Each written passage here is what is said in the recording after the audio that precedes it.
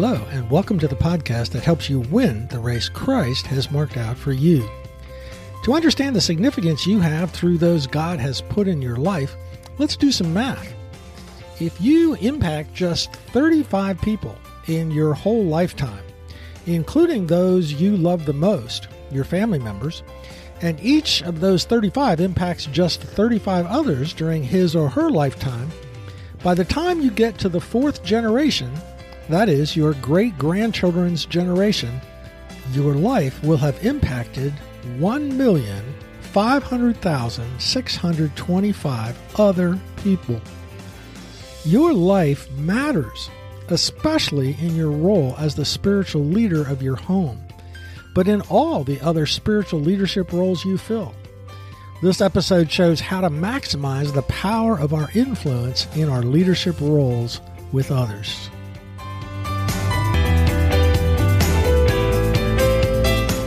Thanks for joining us today for season number 1, episode number 38 of Mission Focused Men.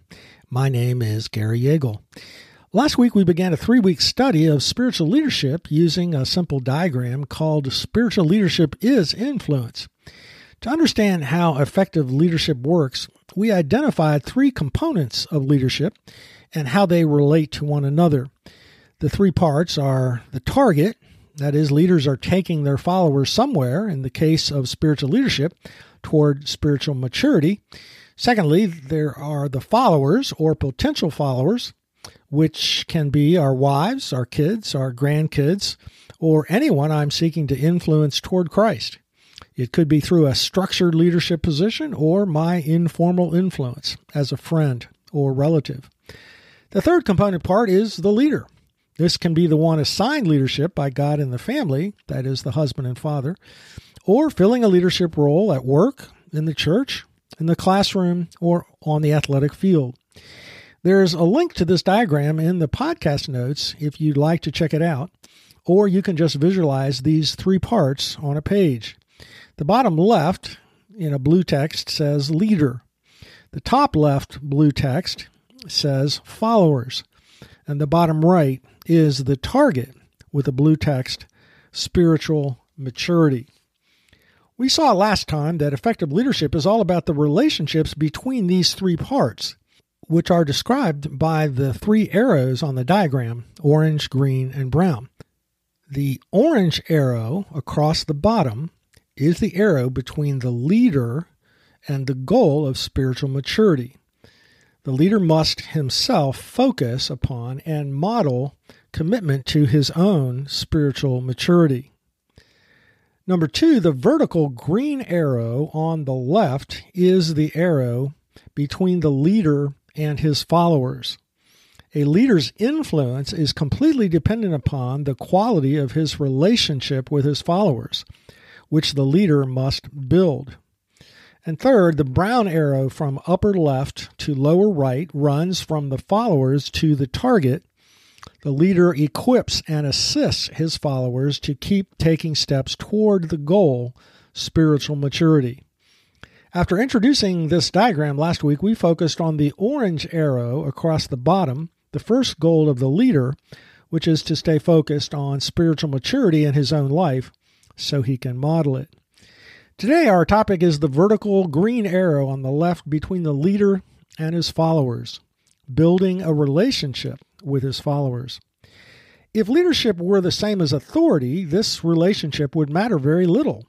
The one holding the authority could simply boss his wife, children, co-workers, or players to do the right thing. But leadership is influence. A leader wins the heart of his followers. So the followers are self-motivated to follow their leaders. It is hard to overstate this principle, especially with regard to spiritual leadership. We can use our authority to coerce obedience to the biblical rules, including worshiping God. But the result will be legalism and moralism. Our goal is to win our kids' hearts. I think of one adult who looked back on the way his father influenced him to follow Jesus, and this man said, "I loved my dad, and he loved Christ. So I just couldn't separate the two." Typically, those around us don't care about us and what's important to us until we first care about them and what's important to them. One leadership expert writes, "Before you can do anything else in the lives of others, you must show them love. Without it, there can be no connection, no future, and no success together." Think back to some key people who have had an impact on your life. An incredible teacher, a fantastic boss, a special aunt or uncle. Undoubtedly, when you spent time with those people, you could sense that they cared about you, and in return, you responded positively to them. So let's look at 5 ways that Jesus, the model leader, built his relationship with his followers so we can learn from him. Number 1, he built that relationship through understanding. By taking on human flesh, God the Son came into our world. He sweat real sweat. Hitting his fingers with the hammer hurt him as much as it hurts us. He understands us at a gut level because he came into our world, leading the author of Hebrews to encourage us, "For we do not have a high priest who is unable to sympathize with our weaknesses, but one who in every respect has been tempted as we are, yet without sin. Let us then with confidence draw near to the throne of grace, that we may receive mercy and find grace to help in time of need." Good leaders get into the world of their followers if they can. My life was changed forever because a man named John Hartsock came into my high school world to show me the love of Christ through the ministry of Young Life.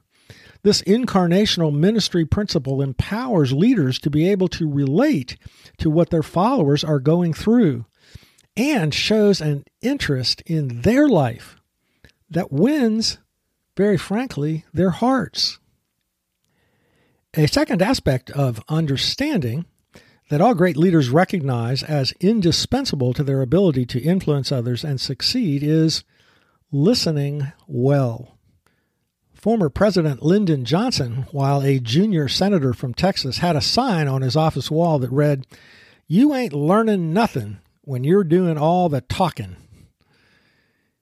John Maxwell identifies 6 reasons it is essential for leaders to develop strong listening skills. Number 1, listening shows respect. Number 2, listening builds relationships. Number 3, listening increases knowledge. Number 4, listening generates ideas.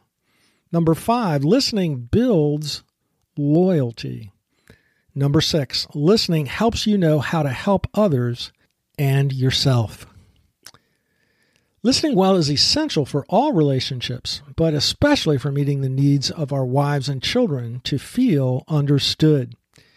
One Christian counselor reminds us the first condition for mutual understanding is the desire for, the seeking after, and the willing of that understanding. Such a statement may appear very commonplace. Nevertheless, this basic attitude toward understanding others is rarer than we think. Listen to all the conversations of our world. They are, for the most part, dialogues of the deaf. Each one speaks in order to set forth his own ideas. So leaders build their relationship with their followers through understanding. Second, Jesus built his relationship with his followers through affirmation. The way Jesus encouraged his followers is perhaps most visible to us in the way he encouraged Peter after Peter denied him 3 times. That evening, Peter was boasting that he loved Jesus more than the other disciples. Mark 14:27 reads, "And Jesus said to them, 'You will all fall away, for it is written, I will strike the shepherd, and the sheep will be scattered.' Peter said to him, 'Even though they all fall away, I will not.' And Jesus said to him, 'Truly, I tell you, this very night, before the rooster crows twice, you will deny me 3 times.'" With that background, let's look at John 21, which takes place after Jesus' resurrection. Jesus has just conducted a miracle just like the miracle he did when he first called Peter to be a fisher of men. supernaturally filling their nets with fish. They cooked some fish for breakfast, and then we read, "When they had finished breakfast, Jesus said to Simon Peter, 'Simon, son of John, do you love me more than these?' Now, Peter has learned his lesson. He does not say, 'Yes, I love you more than these other 6 disciples.' That's who he was with. He just says, 'Yes, Lord, you know that I love you.' Jesus said to him, 'Feed my lambs.'" 3 times Peter had denied Jesus. So Jesus now gives Peter 3 opportunities to affirm his sincere devotion to him. And 3 times Jesus accepts that profession, restoring Peter to the task of feeding his lambs. Back in the text, he said to him a second time, "Simon, son of John, do you love me?" He said to him, "Yes, Lord, you know that I love you." He said to him, "Tend my sheep." Jesus said to him the third time, "Simon, son of John, do you love me?" Peter was grieved because he said to him the third time, "Do you love me?" And he said to him, "Lord, you know everything. You know that I love you." Jesus said to him, "Feed my sheep." Jesus was quite intentional about encouraging this future leader of his church. Few things help a person the way encouragement does. It is oxygen for the soul. When a person feels encouraged, he can face the impossible and overcome incredible adversity. Peter would himself one day face crucifixion. Secular research reveals the power of encouragement in a simple little experiment. It was conducted a few years ago to measure people's capacity to endure pain. Psychologists measured how long a barefooted person could stand in a bucket of ice water. They found that one factor made it possible for some people to stand in the ice water twice as long as the others. Can you guess what the factor was? Yes, it was encouragement.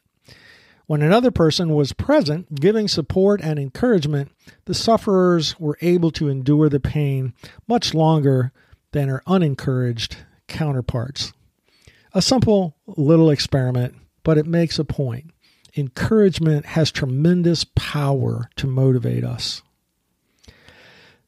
Third, Jesus built his relationship with his followers through companionship. In Mark 3:14, Jesus reveals to us another vital key to leadership influence. We read, "He appointed 12, whom he also named apostles, so that they might be with him and he might send them out to preach." Jesus' leadership plan was to equip and send them out to preach. This is the third arrow, Brown, of the spiritual leadership is influence diagram that we're studying, and we'll look at that arrow next week. But notice that Jesus first chose them to, quote unquote, be with him. When we realize that leadership is not an authority position but influence, it becomes obvious that there is no substitute for the time required to build a relationship of love and trust with our followers. Again, the specialist writes, "If you want to influence others and you desire to get them moving in the right direction, you must connect with them before you try to take them anywhere. Attempting to do it before connecting is a common mistake of inexperienced leaders. Trying to move others before going through the connection process with them can lead to mistrust, resistance, and strained relationships. Always remember that you have to share yourself before you try to share the journey." Now, the common experiences that you and I share with our followers don't have to be dramatic. We can share meals with people, go to ball games with them, play with our kids. Yes, do that a lot. It builds our influence in their lives. Doing things together that create a common history helps to connect you to others. Jesus' leadership of the 12 was loaded with impact because they were with him. They did life together. The fourth way Jesus built his relationship with his followers was through his compassionate heart. They continually saw his compassion in action. We read in Mark 1, "And a leper came to Jesus, beseeching him and falling on his knees before him and saying, 'If you are willing, you can make me clean.'" Moved with compassion, we read. Jesus stretched out his hand and touched him and said to him, I am willing, be cleansed. Immediately their leprosy left him, and he was cleansed. Jesus had the guts to call the Pharisees snakes whose moral stench was like that of rotting bodies, but he was also tender-hearted. Even though Jesus' strength is essential to attract me to him as a man, so is his tender-heartedness. Hard-heartedness is an enemy to all leaders. It drives others from us instead of attracting them to us. All believers are called to tender-heartedness, but it is essential if you want to have influence on others.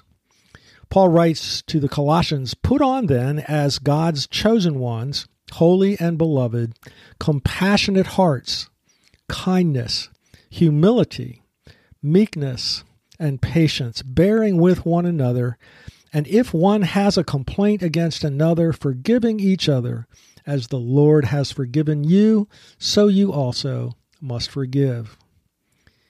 Tender-heartedness requires, first, an identification with sin and failure. Second, an identification with weakness. And third, being appropriately vulnerable about your own failures. The fifth way Jesus built his relationship with his followers was attentiveness to their practical needs.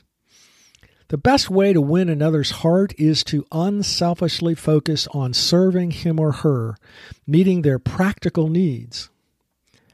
Jesus, of course, modeled this care in the feeding of the 5,000, the feeding of the 4,000, and throughout his healing ministry. But he went beyond just setting that example. He specifically taught that leadership in his kingdom is about using your leadership influence to serve others. In Mark 10, and Jesus called them to him and said to them, you know that those who are considered rulers of the Gentiles lord it over them, and their great ones exercise authority over them. But it shall not be so among you. But whoever would be great among you must be your servant, and whoever would be first among you must be slave of all. The fastest way for a leader to alienate his followers is to use his leadership position selfishly. Conversely, when followers see leaders attentive to their needs and doing a little extra to assist them, their hearts are won. One of the best ways for fathers and husbands to express love for their wives and kids is to be attentive to the practical needs around them and lend a hand with practical chores. Of course, we should share the chores in the first place, but I'm talking about assisting them with their chores. I know this can be rescuing, but I also know that it communicates that we love our children. Be servants to one another in love, writes Paul. I know a dad who tried to get up early and wash his college kids' cars the morning they left to return to college, as well as stuffing a few 20s in the kids' hands. Many of our listeners do this well. Don't overlook, though, the impact it is having in motivating those you love most to want to follow your leadership as you try to follow Christ.